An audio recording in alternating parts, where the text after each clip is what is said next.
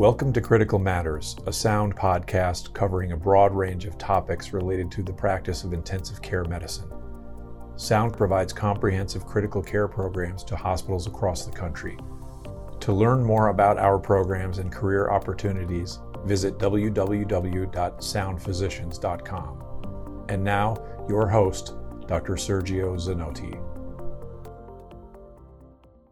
In patients with acute circulatory failure or shock, fluid administration is a cornerstone of therapy. However, the decision to give fluids or not should not be taken lightly. The risk of under or over-resuscitating a patient are both associated with poor outcomes. Furthermore, the therapeutic window for fluids is narrow. In today's episode of the podcast, we will discuss prediction of fluid responsiveness. Our guest is Dr. Heini Malamet. Dr. Malamet is a critical care intensivist and emergency medicine clinician at Cooper University Health. He is also associate professor of medicine and of emergency medicine at Cooper Medical School of Rowan University in Camden, New Jersey. Heini is a great bedside clinician, an ultrasound guru, and a master educator. He is the editor-in-chief of Critical Care Now, an amazing educational platform for critical care, and he's also the founder of ResusX, a conference focusing on state-of-the-art resuscitation. I encourage you to check and explore both of those as they provide an enormous amount of resources for critical care clinicians. Heini, welcome back to Critical Matters. Sergio, so good to be back. Thanks for having me. So today we're going to answer the always present question in every single clinical shift that we do, which is, should I give more fluids or not, right? Should I stay or should I leave? Right. No, I mean, it's amazing, Sergio. We can do these amazing diagnostic imaging. We can do robotic surgery across an ocean, and yet we can't figure out how much fluid to give our patients. So it always gives me pause and a little bit of a chuckle to think about this topic. And I know this is a topic that obviously is very closely related to ultrasound, but it's also something that, as somebody who really focuses not only on critical care, but also in the initial phase of resuscitation, you've been very, very interested in and have explored deeply. So I'm happy to have you today to answer all our questions and give us kind of the state of the art or the most current update of where we stand on this kind of ever-ending quest, right, of to answer that simple question sometimes, should I give more fluids or not? Heini, I would like to start with physiology and maybe just with very basic physiology, if you're just going to give us kind of an overview of how you frame physiology and thinking about this topic. Yeah, so the one thing that I try to keep in mind and I try to impart to my learners is the only single reason that we want to give fluids for patients is to increase the stroke volume. There really is no other reason to give a fluid bolus as we know it. And this is a concept brought by Dario Mastarini, who is the Italian physiologist who kind of came up with this concept or discovered it in frog muscles. And essentially, you want to stretch the muscle fibers in the heart to an optimal length to improve cardiac output. If you're already optimized, then there should be no other reason to give volume for people. And then Frank and Starling, poached that idea and came up with the Frank-Starling curve that we all know and love from medical school. And when you think of stroke volume, it depends on preload, afterload, and contractility, right? So really, when we talk about fluids, ultimately, what we're really, really affecting is one of those factors, which is, like you said, the preload or the stretch. And I think that sometimes people forget that. On one hand, what are you trying to achieve, but also what can you achieve?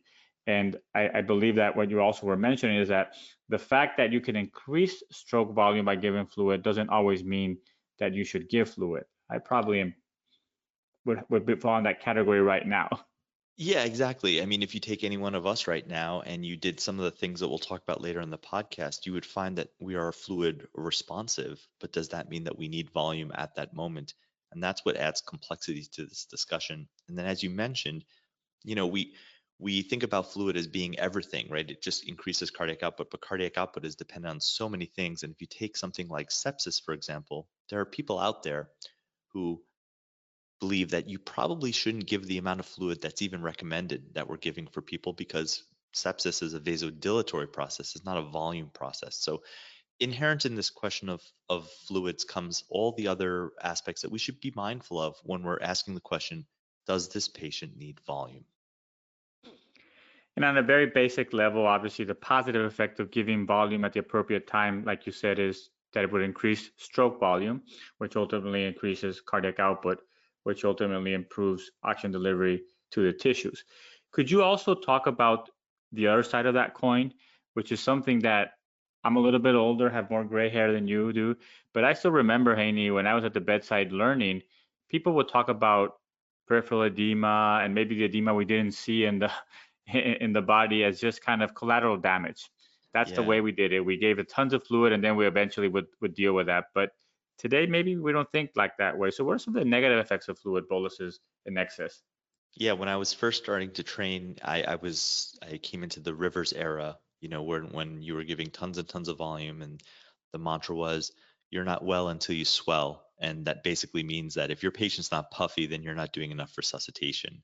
And certainly that was sort of a sledgehammer to fix a major problem. But over time, what we realized is that the amount of volume doesn't only make it cosmetically bad for your patients, but there's lots of things that happen on a on a smaller scale or even a microscopic level. One of the things that happens, for example, is that you start to get edema in some of the tissues that are within encapsulated organs. So if you take the kidneys, for example, there's a tight fascia that surrounds the kidneys, and giving lots of volumes causes interstitial edema, cellular swelling, and that has been associated with an acute kidney injury that comes from volume overload.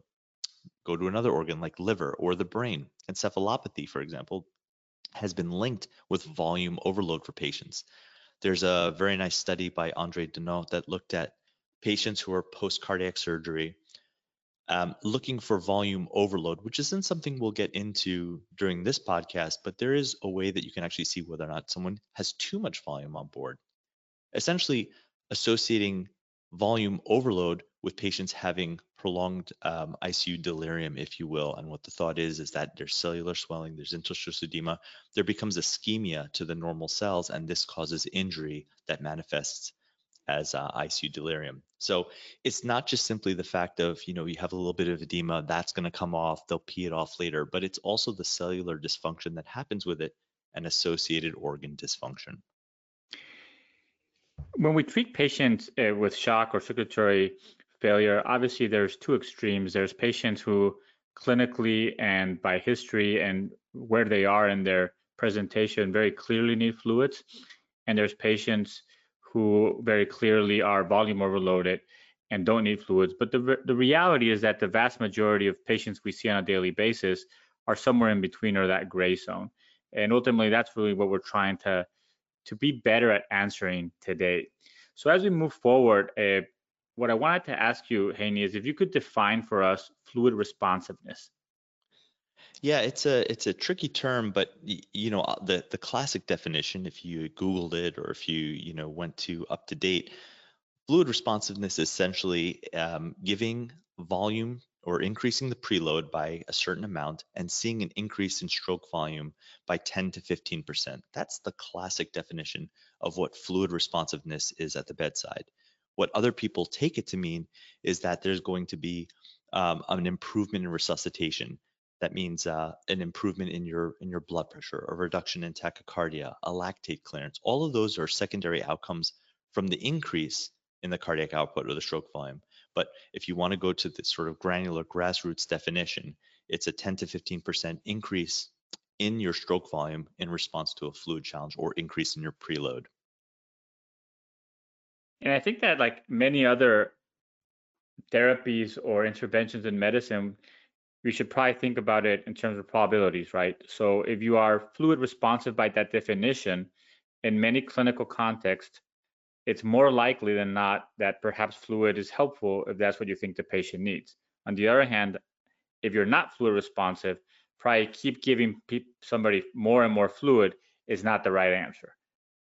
Exactly. I mean, at the heart of everything, we don't, like, if you take fever, for example, you wouldn't take somebody who has a fever, give them a therapeutic dose of Tylenol, and then just keep hitting them with more Tylenol because their fever wasn't breaking. I mean, and we have to start shifting our mindset to thinking about fluid as a drug and prescribing the appropriate amount for a desired result. And if we're not getting the desired result, then we need to shift our thesis as to whether or not there's another reason for why this person's cardiac output is low. Let's move into how we predict fluid responsiveness.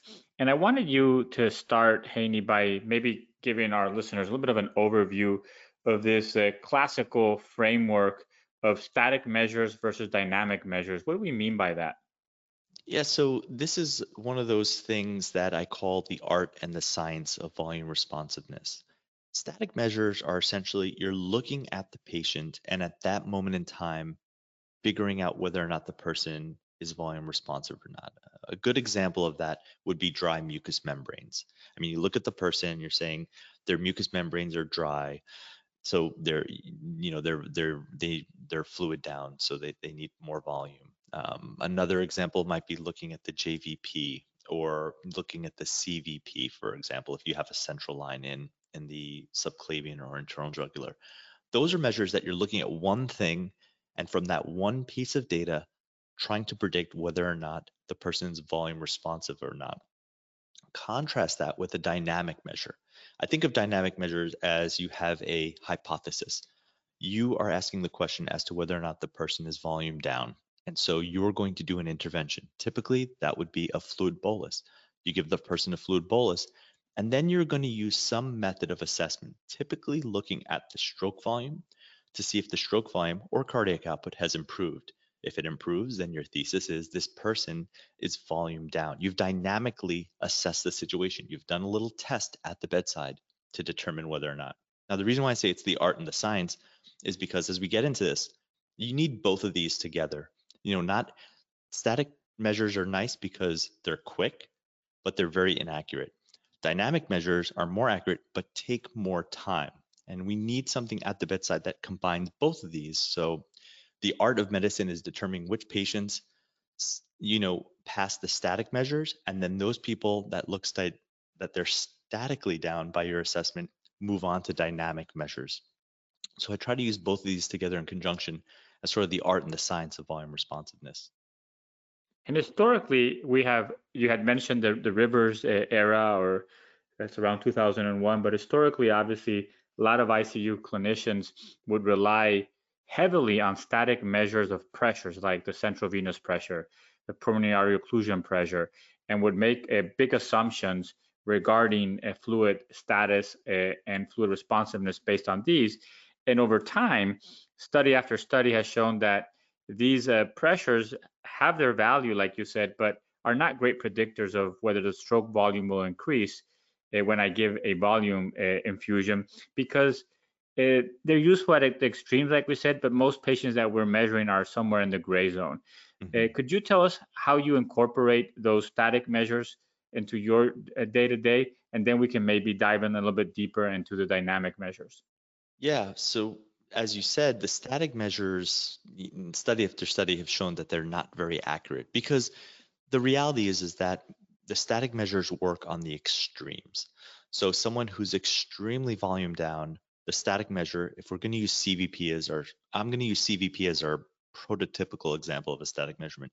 If our CVP is extremely low, then we can make the assumption that this person is likely volume down in the right clinical context. They're hypotensive, they've had, insensible losses, vomiting, all that things, CVP low, and that you can make the assumption that that person is probably volume down. And on the other extreme, a person who's in extremely high CVP and has been resuscitated previous to you taking care of them, they likely are volume okay, or probably volume overload.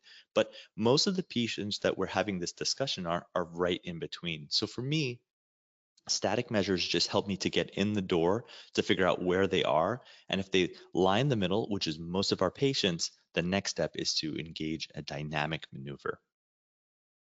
Excellent. Let's talk a little bit more about the dynamic measures, which, as you mentioned, involve a hypothesis, an intervention, and a reassessment to confirm or exclude that hypothesis, right? There seems to be two big categories: those dynamic measures that depend on lung-heart interactions, and those that are more of a functional challenge. Could you just give us a general overview, Haney, of those two groups, and then we'll start talking about them individually. Sure. The thing to remember is that when you do a dynamic measurement, you need some objective way of measuring. That could be an arterial line. That's obviously invasive. And you need an ultrasound machine to tell you what the cardiac output is doing or the stroke volume change is happening. And then there are a variety of other monitors that are available on the market, all with their pros and cons. Whether or not you're looking at something that is sort of like a thermal dilution technique, or something that's more non-invasive, and we can get into that. But essentially, the heart-lung interactions are on the premise that in a closed system with a closed chest, when you apply a positive pressure, I should actually take a step back and say that the dynamic measures, we have to determine whether or not they're going to be an intubated or a non-intubated patient. Some of the measures we can use on only intubated patients, and some of them you can use on intubated or non-intubated. So maybe we'll get a little more granular as we move on. But if you have a patient who's intubated and getting mechanical ventilation breaths, what's going to happen is as the breath is delivered, there's going to be an increase in intrathoracic pressure. And that's going to decrease venous return back to the right heart, over to the left side of the heart. And what happens is when that breath is released, it's going to allow fluid to go to the other side. And if the person's on the steep part of the Starling curve, we expect to see some sort of change happening, an exaggerated change happening. And this would indicate to us that the person is in fact volume responsive. The prototypical classic one that we talk about is something like stroke volume variation or pulse pressure variation. If you see a large amount of stroke volume variation or pulse pressure variation during a few mechanical breaths, it tells you that that person is likely volume responsive, and then you should proceed with a volume challenge at that point. I'll pause there to see if there's any questions. Well, I think one of the important distinctions that you made, Haney, was regarding non-ventilated and ventilated patients, right? And especially when we are leveraging or utilizing the heart-lung interactions, right? It's more commonly that we're using these in intubated patients because it's more pronounced. Could you talk about some of the conditions that are necessary for those measurements of pulse pressure and stroke and systolic volume variation to be really ideal?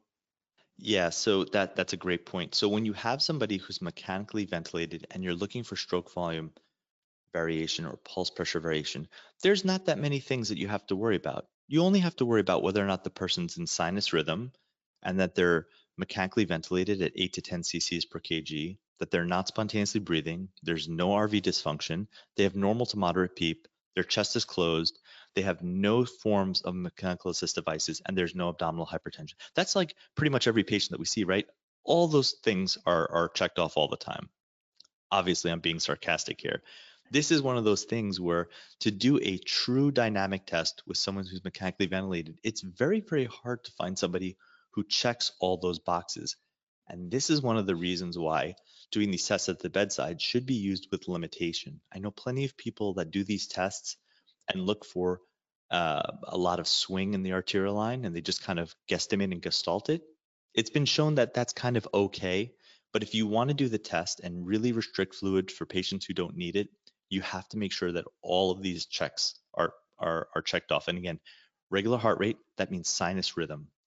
Mechanical ventilation, 8 to 10 cc's per kg. They can't be spontaneously breathing. No RV dysfunction, normal to moderate PEEP. And the studies don't even say what moderate PEEP is. They just say normal to moderate PEEP and closed chest environments. And it's interesting that there's been more and more studies recently that show that perhaps the 8 ml per kilogram, we can do with a little bit less than that.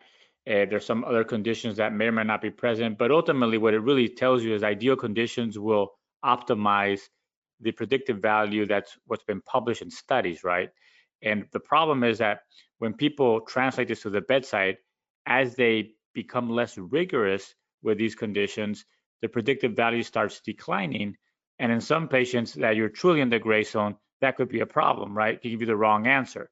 However, if you do everything by the book in these patients, obviously the predictive value increases, and that might give you a better answer. But it's also important to remember that when we have patients who don't meet these conditions, there might be other tests that we can do, and we'll talk about those in a second.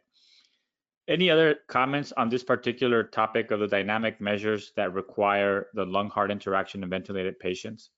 No, just two or three points that I want to make. The first thing is that if you're doing it by the bedside, don't forget that, when we say, 8 to 10 cc's per kg and you're ventilating them at a lower tidal volume because of ARDS or whatnot, realize that this tidal volume is only during the period where you're asking the question for the test. So you might give them a dose of analgesic just to sort of allow them to tolerate the breath so that they're not spontaneously breathing. That's okay. I mean, that's okay to do it for that period of time, but it's not that they had to have been ventilated for that amount of time.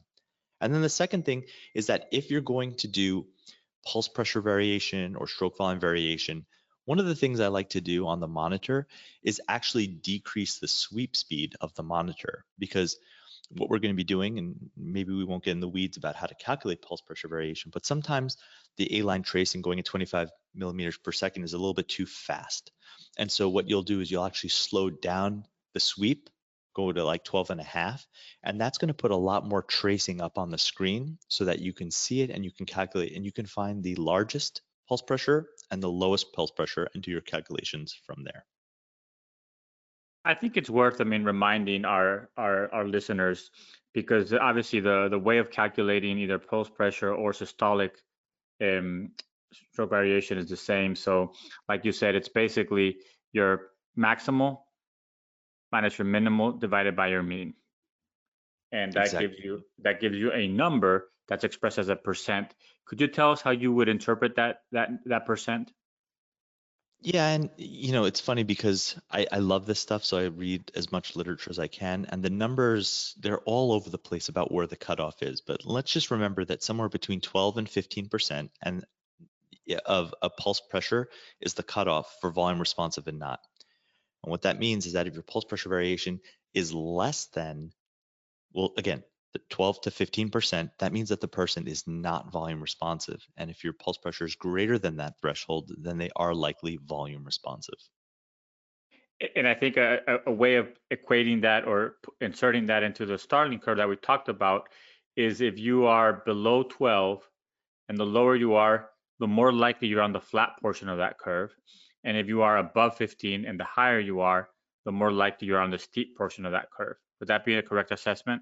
Perfectly stated. And another thing I just remember is, like, how are you going to remember all these numbers? Just remember what a positive stroke volume response is. It's an improvement in 10 to 15% of your stroke volume. So all these numbers tend to hover around that, 10 to 15% point.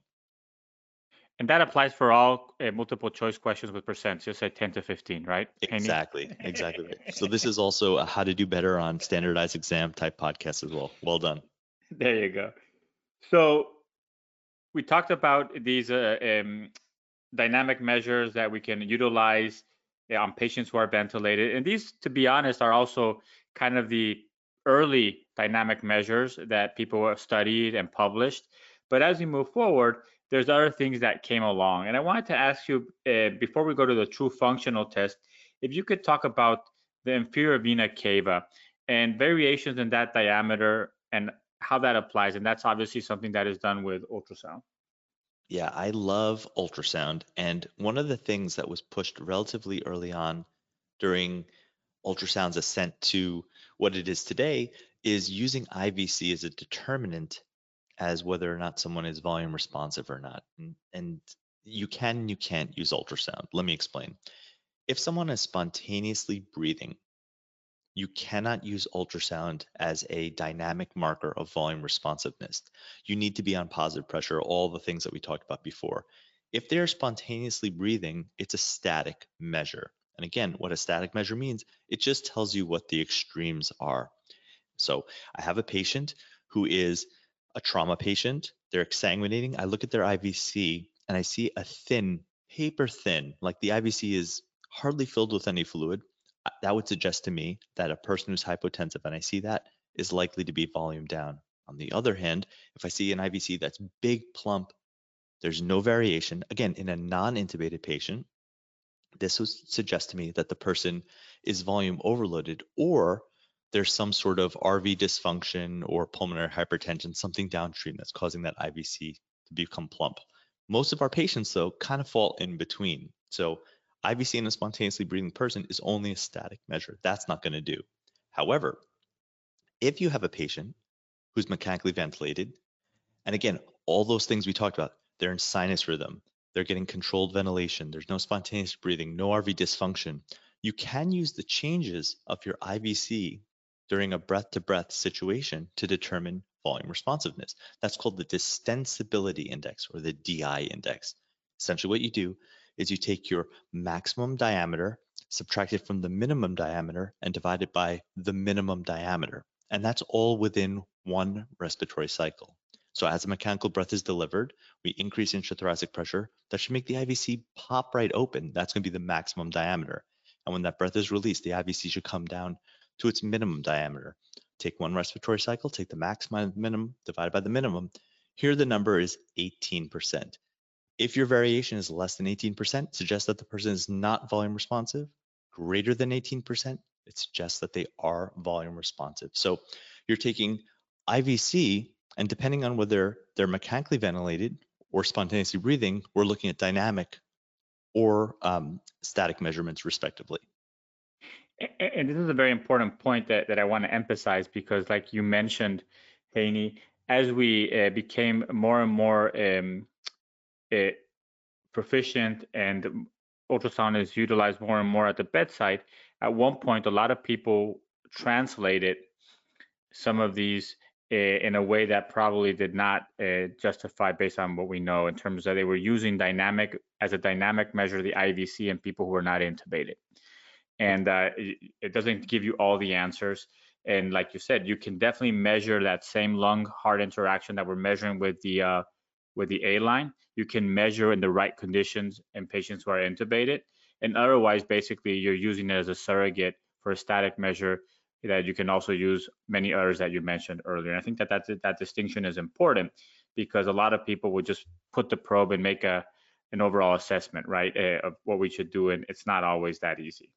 Yeah, every time I go teach at an ultrasound course, they usually have these healthy, 20 to 30-year-old people who are the models. And whenever it's time to look at the IVC, they look at the IVC, they're like, it's really small. And then they look over at the models like, well, are you dehydrated? Are you feeling thirsty? And the person's like, no, I feel fine. And that's just a testament to the fact that the IVC in the spontaneously breathing person really reflects nothing else more than the central venous pressure. And in a young, healthy person with no RV dysfunction, we should expect a CVP to be less, to be 0 to 5. So, I just want to kind of point that out. When you look at healthy people and you're scanning and you see their IVC is normal, it does not mean that they're volume down. Excellent. So let's move forward and talk about the truly functional dynamic challenges or methods. And maybe we can start with passive leg raising. Yeah, whenever you use these measurements, really any measurement that's dynamic, the first thing we probably should talk about is how you're going to do the assessment. And one thing we should be very cognizant of is that blood pressure does not indicate a positive or negative response. Tachycardia also doesn't indicate a positive or negative response. And certainly sending lactates on all these tests takes too long to figure out. So you essentially need a way to assess the stroke volume when you're doing these tests. So that should be the first stop, is how are you assessing stroke volume or cardiac output? I like to use ultrasound. I admit that for people who are doing repeated assessments at the bedside, it can get a little complicated, because every time you have to bring the machine over, assess the stroke volume, you're going to have to look for VTI and all sorts of indices that people might not be familiar with. There are other things that are out there. There are things, the non-invasive cardiac monitor, the NICOM by Cheetah, and I don't get paid by anybody, but these are the things that are out there. It's a non-invasive way that's been shown to be correlate somewhat to what the stroke volume actually is. If you have a patient who has a Swan-Ganz catheter, then you could do that then. The issue there is that you're going to see what the stroke volume is before and after you do the test. So whatever monitor you use, it is very, very important that you have something that's going to tell you what the stroke volume is when you start to do this dynamic indice. Excellent. So should we? Yeah. Go ahead, sorry. I was just going to say, should we go into then the passive leg raise and what that is? Yep. Let's talk about that. Perfect. Okay, so the passive leg raise, it's really my favorite test of all to do, because for a few reasons.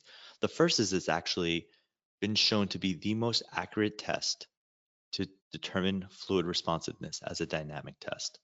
And I'll explain how to do it, but I just want to kind of go over why it's such a good test.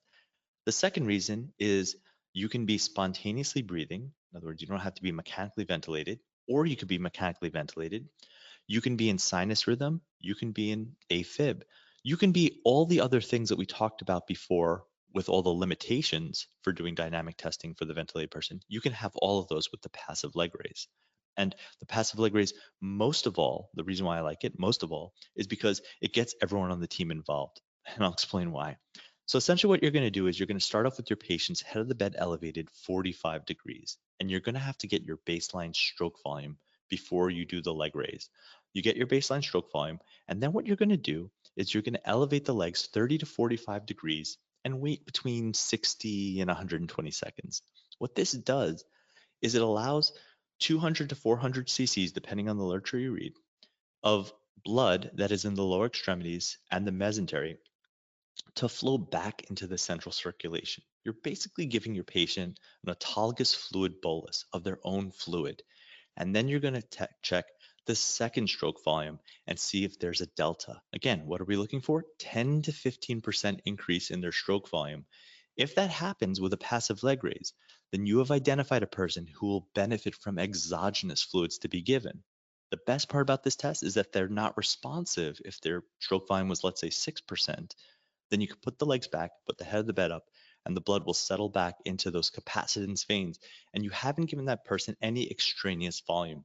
So it's extremely predictive, and it's also safer for your patients where you're not just giving them crystalloids to, see what happens with your patients. And I think that I'm also a big fan of the passive leg raise, and I also find that the additional reason why it's so cool is because it's so simple in terms of its concept, right? And it's not fancy. It's something you can do right there, and you basically are doing the control experiment without the potential of harm, which we'll talk about in one of the other fluid challenges, which is with Fluid Actual. Any other caveats or tips you can give us for the passive leg raising, Haney? No, the only thing I would say is, again, don't rely on, tachycardia or hypertension to be, rule in or rule out things. There are many times where patients find this uncomfortable and they may get a little more tachycardic, or their blood pressure might increase just because of the sympathetic increase in the fact that you're doing something to them. So don't rely on that alone. But if you're looking for a test that gets everyone on the team involved, gets medical students involved because they're the ones holding up the legs, there's no better test than the passive leg raise. And again, as I said before, if you look at the studies across the entire landscape of this literature, the passive leg raise has held up to be one of the most predictive tests. Excellent. The second test that I wanted to talk in this particular group, which is a newer test, but kind of combines a little bit of the lung interactions, but also some of the benefits of the passive leg raising, is the end expiratory occlusion test. Yeah, so that's a really cool test because obviously they're going to be mechanically ventilated here. And in this test, what you're going to do is you're actually going to hold the person at the end of expiration. So the person will have their inspiratory cycle, they'll have expiratory, and then you're going to do an expiratory pause. And you're basically ceasing airflow into the chest. So you're minimizing the amount of positive pressure that's there, except for the PEEP that's on the ventilator. And that's going to allow the right heart to fill. And then with the next breath, you're going to release, and then you're going to see an exaggerated response. So there's some studies that say you can actually do this for somebody who's in atrial fibrillation, which is another nice thing too, if you're not willing to do the passive leg raise. And a change in 5% tells you that the person is likely volume responsive. So it's a nice, easy test. They don't have to be paralyzed. It just checks a lot more of the boxes than using pulse pressure variation in someone who's mechanically ventilated. Excellent. And finally, the other functional tests that a lot of people have utilized for a long time are actual fluid challenges. And now the discussion is where you do a regular fluid challenge or a mini fluid challenge or conventional fluid challenge. Could you tell us what the fluid challenge consists of and what are the pros and cons? It really depends on what literature you read. I think it's kind of all the way out there. The classic that I've read is anywhere between 300 to 500 cc's rapidly infused constitutes a volume challenge. And so you infuse that amount of volume and you get a 10 to 15% change. That's like the classic definition. But there's plenty of research showing that using as little as 100 cc's of crystalloid would be predictive for you. Now, the thing that's really important when you're doing a volume challenge is that sometimes the nurses, you say I need a bolus, they'll put it on 999 on the pump. And to really do an effective fluid challenge, you have to have it on a pressure bag. In the OR, they'll even fill up a syringe and just push it through, because essentially what happens is with the 999 method is the fluid goes in, but it doesn't go in particularly very fast. And so fluid has time to extravasate, fill the interstitial spaces, and you don't have a lot of intravascular volume. My goal when I'm doing a fluid challenge, whether it's doing a passive leg raise or a mini challenge, is to give them some amount of volume to the central circulation and then ask the second question, was there a delta in my stroke volume? So that's the difference for me. And obviously, it's an important distinction in terms of when we're really trying to predict fluid responsiveness by measuring the impact on stroke volume versus what people say, let's just do a fluid challenge or let's just give a fluid bolus, which, like you said, is the order 250, 500, whatever it be, of any type of fluid, and then just give it at 999. That's just giving fluid blindly. And in some situations, it might be appropriate clinically, but as we get to that gray zone and we really want to know, you probably have to be assessing the stroke volume effect or the delta in the stroke volume as you do these. Exactly right. And the obvious, I guess, negative to the fluid challenge is that once you gave the fluid, it's in the patient. And if you are on the wrong side of that curve, you may have caused a little bit of harm. Exactly. Yeah, you're raising their fluid balance, then you're like, oh, now I have to diurese them later on today. So it's filled with a whole bunch of things. There is one more test that I found very useful. There's not a tremendous amount of literature for it, but it also works well as a dynamic test, and that's the end-tidal CO2 test. That's essentially using end-tidal monitoring to assess your patients. Is that something you want to go over? Yeah, absolutely. So the really cool thing about this is that this is a way that you can assess cardiac output. So you don't have to worry about ultrasound. You don't have to worry about non-invasive cardiac monitor. The end-tidal CO2, as long as the person is not having any change to the ventilator or any change to their respiratory status, you can use cardiac output to be a surrogate for your stroke volume or your cardiac output. So end-tidal CO2, you'll get a baseline number, and then you'll do a passive leg raise, or you'll do a mini fluid challenge, whatever you decide to do. And then if you see a change in your end-tidal by 5%, that would suggest to you that the person is in fact volume responsive because you're seeing an increase in their cardiac output. If you see no change, then you can safely assume that, don't bother with the fluid. That person's not volume responsive. Now, the studies out there, they're not a tremendous amount, not as much as the stuff we've been talking about. But I think if you're in a place where you don't have access to ultrasound, you're not very facile with ultrasound, or you don't have access to any of these other things, that might be a good alternative to you to doing a dynamic measure. It's important also to recognize, Haney, that there's an element that depends on the patient in terms of selecting the test, right? Like, for example, if you're ventilated and you're not having spontaneous breaths and you have an A-line, well, you got your stroke volume variation that you can look at there. There's also an element of expertise. If you are facile like you are with ultrasound, that might be the easy way to do it. But this end-tidal CO2 is newer, like you mentioned. It hasn't been studied as extensively, and perhaps the predictive value is not at the same level as some of the others, but definitely seems to be an alternative that can also help guide, especially in being a little bit more deliberate of how we resuscitate these patients in that gray zone. Perfectly stated. So as we wrap up, Haney, could you give us like a overview of how you put it all together at the bedside in your clinical practice? Just walk us through in terms of how you would think about this if you were working at the bedside today and we're trying to answer this question. Yeah, so as I receive a patient and my question becomes, is this patient volume down? The first thing I need to do is figure out, am I going to go through the trouble of doing a dynamic measure? And so again, for that, I'm using static measurements. I'm personally using ultrasound. It's at the bedside for me. I'm using it for other diagnostic purposes, so it's really not that big of a deal for me. I'm using the IVC. to see whether or not that person is razor thin or if it's dilated. Again, we're talking about someone maybe who's not mechanically ventilated. The other thing we didn't talk about, but you can just look at chamber size of the heart, whether or not the RV and the LV are empty. Those are all things, again, that are very static. If the person checks that box and they look like they are, volume down, the IVC is paper thin, I then go on to do my secondary tests. I do a passive leg raise. I'll do a fluid bolus, all the while knowing that I'm using ultrasound to determine what the change in stroke volume is for that patient. And when I'm upstairs, because in the ED it's kind of easy, because many patients who come in, they're already volume down. It's when they're upstairs in the ICU, they're 2 to 3 days in, that's when it becomes more of a challenge. And that's when I have to have a lot more discretion for that patient. Maybe then I'm not doing static measures. Maybe then I'm jumping to dynamic measures because I assume that person has already been volume resuscitated. I'll take a look at the heart again. I'll do my dynamic assessment with passive leg raise, or I'll use end-tidal CO2 change, and then I'll see what happens when we do a passive leg raise or we do a mini fluid challenge. Sometimes, frankly, the person is having surgical issues where I can't do a passive leg raise. Sometimes we have, amputees who don't have any legs to passively raise. So in those cases, I might go with a fluid challenge, the mini fluid challenge for that person. But whatever it is, whenever I'm asking that question, I have to assess if there's a delta in my stroke volume. And that's exactly what I do at the bedside. Excellent.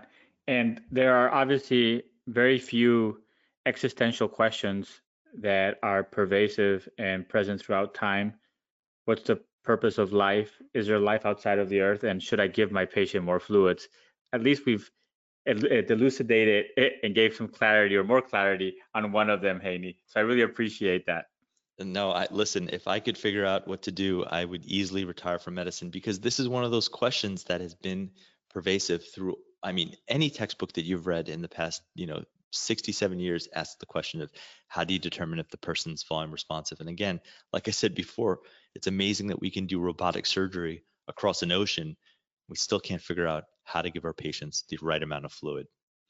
But like many things in medicine, it's about having better questions than having all the answers. So I think it's a question worth trying to answer because it forces us to think a little bit more deliberately about the potential harms and to treat fluids, like you said, Haney, as a drug that has a therapeutic window and that can both help but also can cause harm to our patients. Absolutely.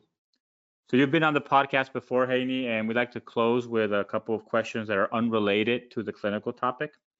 We have talked in last when you were on about books and other things. So today I want to ask you a couple of different questions, and I really want to make sure that we take advantage of your expertise as an educator who's really trying to utilize new platforms, move the ball forward in terms of reaching an enormous amount of learners, and really one of the pioneers in our field on what started as a hashtag foam.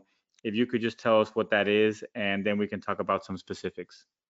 Sure. Free open access medicine, or foam, was a concept not created by me, but by Chris Nixon and Mike Cadogan from Australia. Their concept was, if we say learn on social media, people are going to just click off and not even be receptive to it, because social media has so many negative or immature connotations.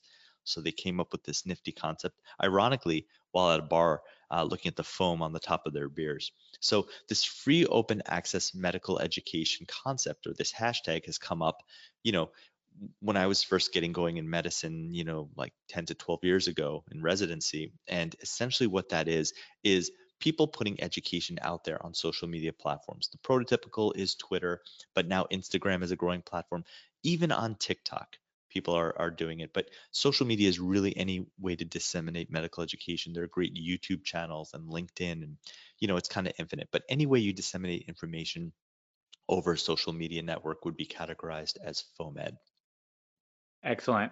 And why don't you give us some of your favorite or some good channels to explore? You're obviously very, very active on a lot of these, but if you could just give us maybe a couple of people to follow on Twitter, on Instagram, TikTok, or YouTube. Yeah, and this is going to sound like a shameless plug, but I hope it doesn't. If you go to criticalcarenow.com, which is my website with a collective of 40 educators, all of those people are active on social media. So you'll be able to find really good educators who are publishing there.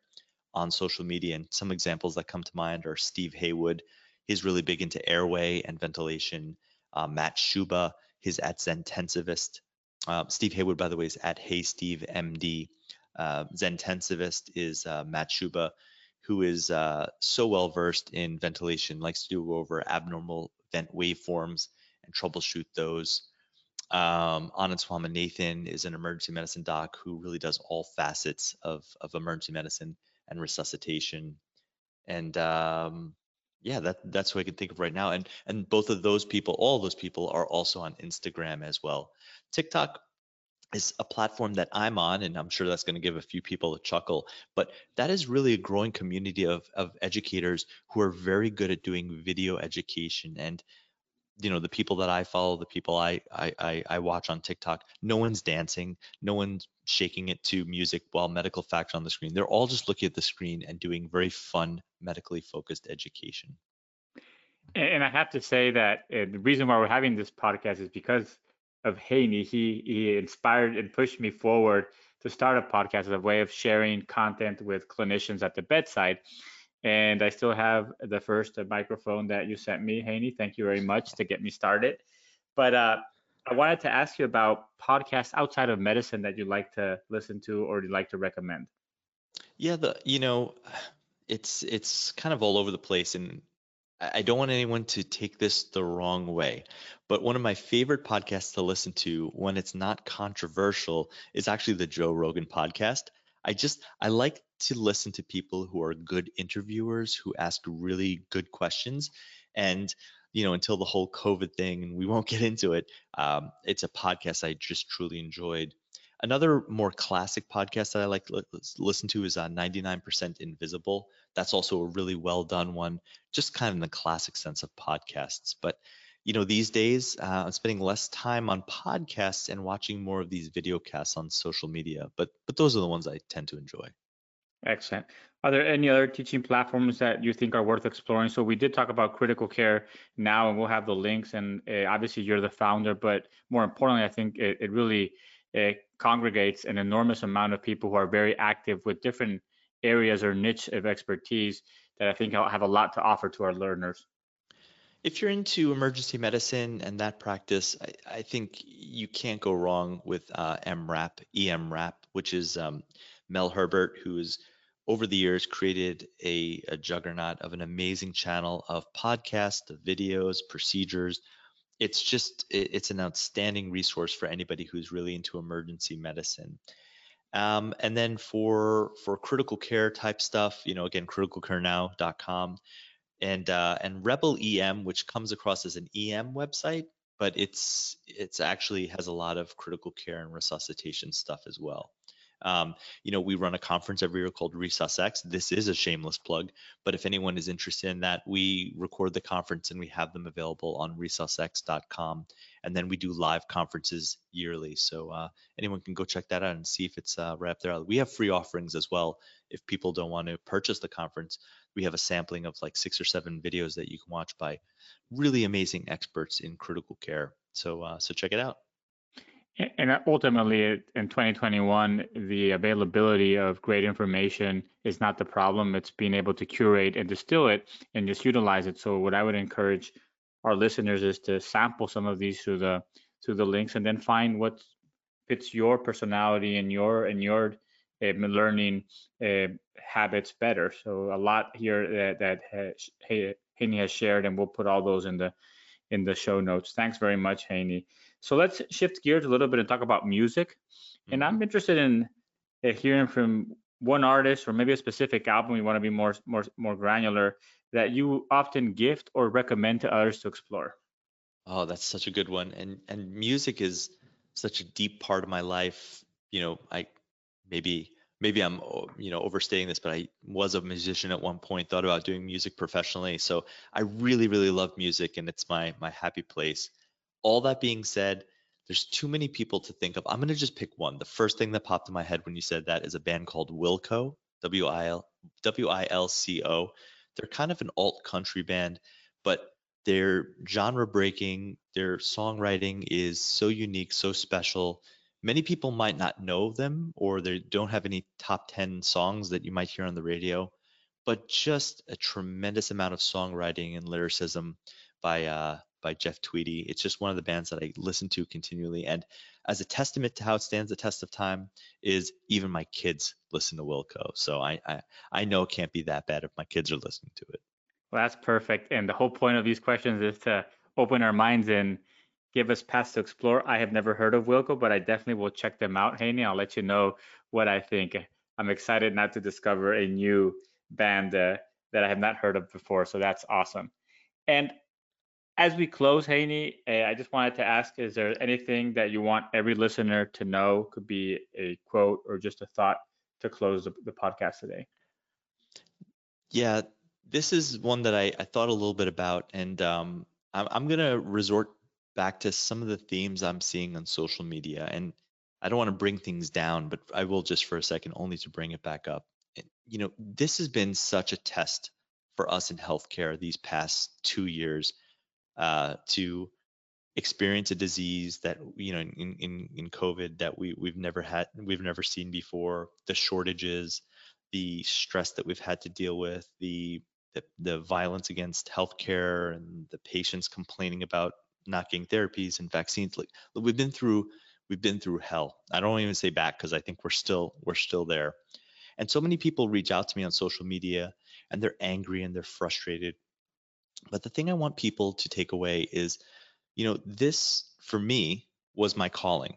You know, I'm not the person that's going to be breaking up a bank robbery or running into a burning building to save people. I'm just, that's what other heroes do. And I'm not calling myself a hero, but this has been the job that I've been asked to do, is to help this pandemic.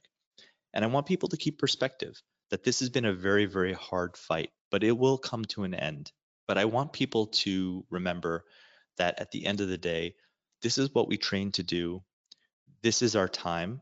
And I don't want people to get frustrated and leave the profession. Just think about all the amazing things that you have done at this point into your career, and think about the thousands of patients that you still have ahead of you.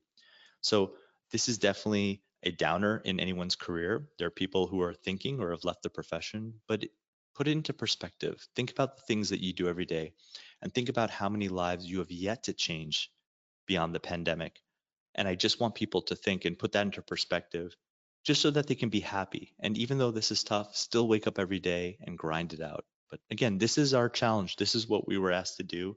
And there are challenges, but we will get through this, and we'll get to the other side. And I think down the road, people will have a greater appreciation for the fact that while people were asked to stay home, we were, you know, driving to the hospital, we were going to work, and we were doing things that other people couldn't do. So those are my closing thoughts. That's just my perspective that I want to give to other people. Very well said, and I think it's a perfect place to stop. I could add my comments, but I think that we'll leave it with your beautiful words. And again, thank you, Haney, for everything you do. Thank you for being on with us today, and I look forward to having you back on the podcast soon. Sergio, it's always a tremendous honor to be on here. Thank you for having me. And the one thing that just popped in my head before I let you go is, don't forget, Sergio Zanotti was also at Resusc as faculty. So another reason to go check that out. He did a tremendous job this year and last. Thanks, Haney. Talk to you soon. Be well. Thank you for listening to Critical Matters, a sound podcast. Make sure to subscribe to Critical Matters on Apple or Google Podcasts and share with your network. Sound's transforming the way critical care is provided in hospitals across the country. To learn more, visit www.soundphysicians.com.